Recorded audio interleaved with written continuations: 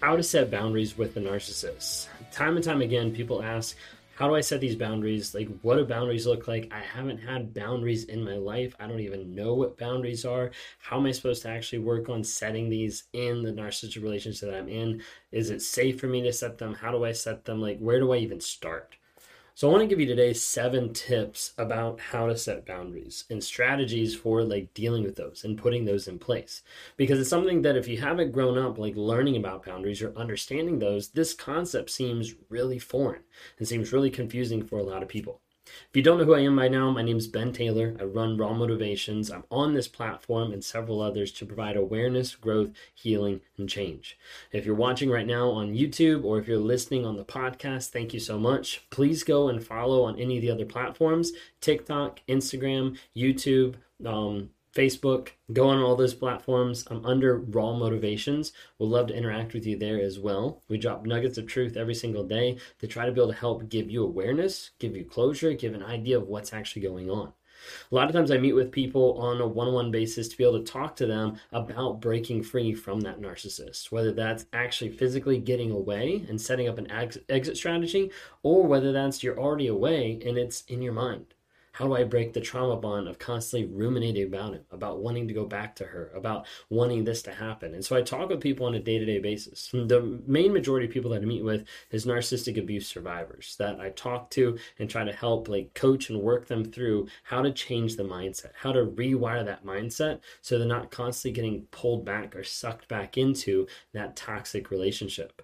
I do, however, meet with narcissists as well. It's a small percentage of the people I meet with, and unfortunately, a lot of times they don't come back because they're not interested in finding that growth, healing, and change.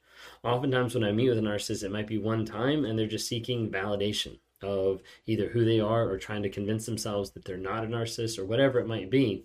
That's typically what's going on and what's happening there. So just want to kind of share a little bit of what I do. If you want to join a community that's about growth, healing, and change, check out the NARC app. It's Narcissistic Abuse Recovery Community. Just type in NARC into the Google Play or the App Store. Download that. We've got over 4,000 people who've been on that app who have been able to look at the courses, be able to track their no contact, record their truth, engage, ask advice of other people who have been through the same crazy stuff that you've been through or that you're going through right now. So check that out. We've got weekly lives that are exclusive in there. We've also got monthly coaching where we bring in different coaches from all across the country to be able to help you grow, heal, and change and continue forward in your personal development and in your growth.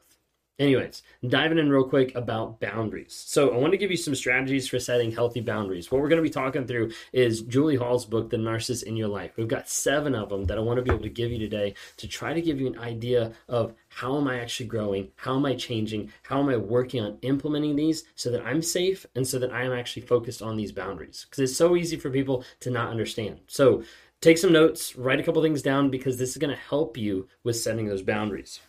A lot of us get in the place where you think like, hey, I don't know what normal, healthy boundaries even look like. It says in here, sometimes the worst models in life teach the most important lessons, and not repeating your parents' abuses or your partner's abuses and manipulations can be your best guide. Boundaries show us where we and others begin and end, what is needed and not needed, and what is allowed and not allowed. These are flexible enough to enable us to connect with others while being defined and strong enough to support our own healthy individual identity and comfort zone. So number 1, tune in to your feelings. Listen to yourself. Practice introspection. The more you practice attuning with your feelings and exploring what they mean, the better you get at it. If you feel anxious, afraid, resentful, for example, it may indicate that someone is violating your boundaries. Similarly, if you're procrastinating or ignoring something, it may be because you feel your boundaries are threatened. Keeping a journal, taking time for deep breathing, or talking with a trusted friend can help make you more aware of your feelings. Understanding first, like just what's going on. So many people, when they look back on the relationship, they're like, yeah, I saw that red flag, or yeah, that was a boundary that they broke. But a lot of times it's easy to desensitize it and be like, yeah, it's no big deal. Like they're just acting this way. They're just immature. Like they care about me. They're just, whatever it might be. A lot of times we push those down. So tune into your feelings, understand how you're connecting. What are some of those red flags that you're feeling inside your own body of what's actually happening? Number 2, give yourself permission to say no. Although you may have not had permission to say no to your parents or your partner, healthy people say no and accept no in stride when without guilt or resentment. No lets other people know that you're comfortable doing or not doing what you are comfortable with, and them not doing. As an adult, you need to accept the important role of no in your life and learn to assert it with your parents or your partner for your own emotional well-being. If you have children, part of your job as a loving and responsive parent is to set appropriate and safe limits for your kids, which oftentimes includes saying no. Saying no is really hard for a lot of people to do, especially people pleasers, people that want to fix other people. Like, they always want to give, which is great and amazing, and it's a superpower for a lot of people. But being able to have healthy boundaries and saying no, whether that's no, I'm not going to engage with that, like no, I don't have the time and energy to put in that effectively, like you have to also take care of yourself. And you can't do that if you're extending yourself everywhere. So learning how to say no can be one of the most powerful tools in your personal life, in your professional life, and just in life in general. Part of the reason why you say no is because of number 3, caretake yourself. Oftentimes when you're in a relationship, you don't get the chance to be able to take care of yourself. Your feelings don't matter. Your emotions don't matter. All these different things don't actually matter. All that matters is the narcissist, whether that's the parent, the partner, whoever it might be. That's what matters most importantly. We all have needs that do not go away. And as an adult, now it is your job to work on meeting those needs. Part of maintaining healthy boundaries is recognizing and respecting your need for self-care. That means taking time for yourself, practicing healthy habits, relaxing, and making time for fun.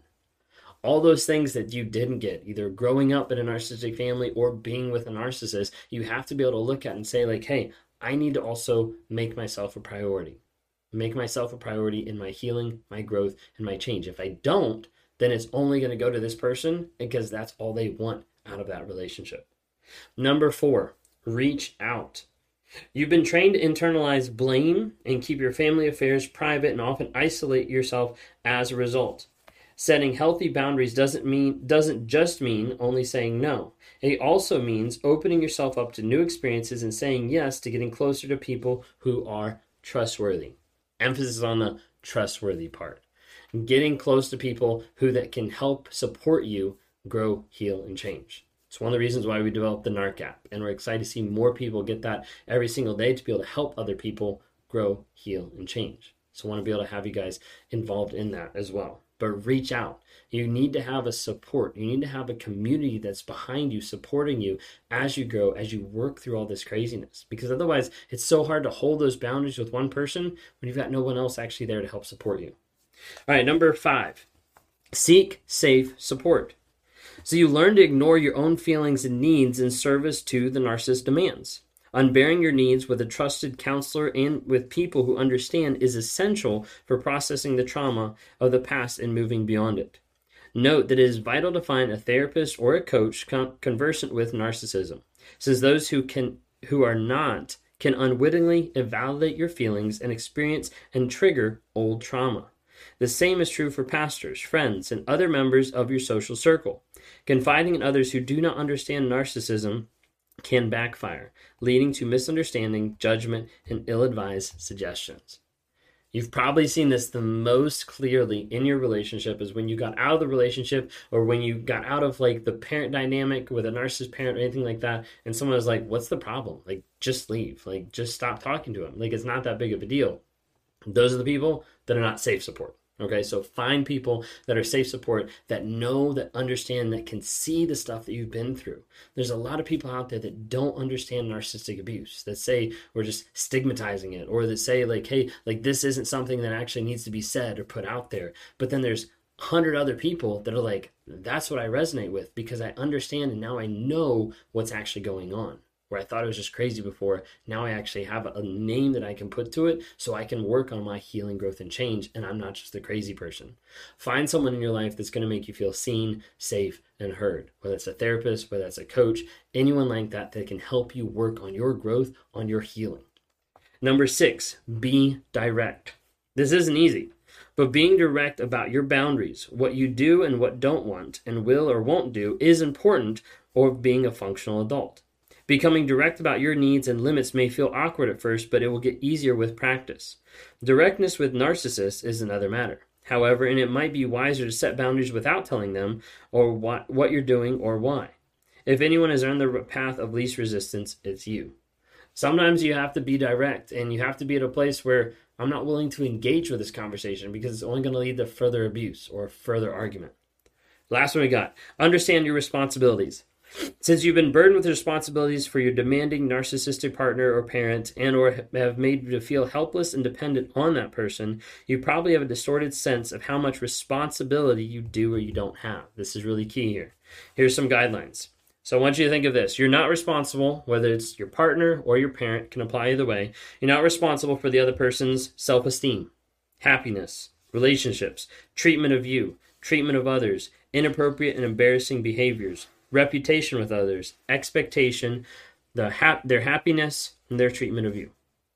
What you are responsible for is how you react to your parents, to your partner, to other family members, how you maintain boundaries with your parent, your partner, and other family members, how you manage your expectations, your choices, your relationships, your health, your attitude, your behavior in that family dynamic, and you're responsible for getting your needs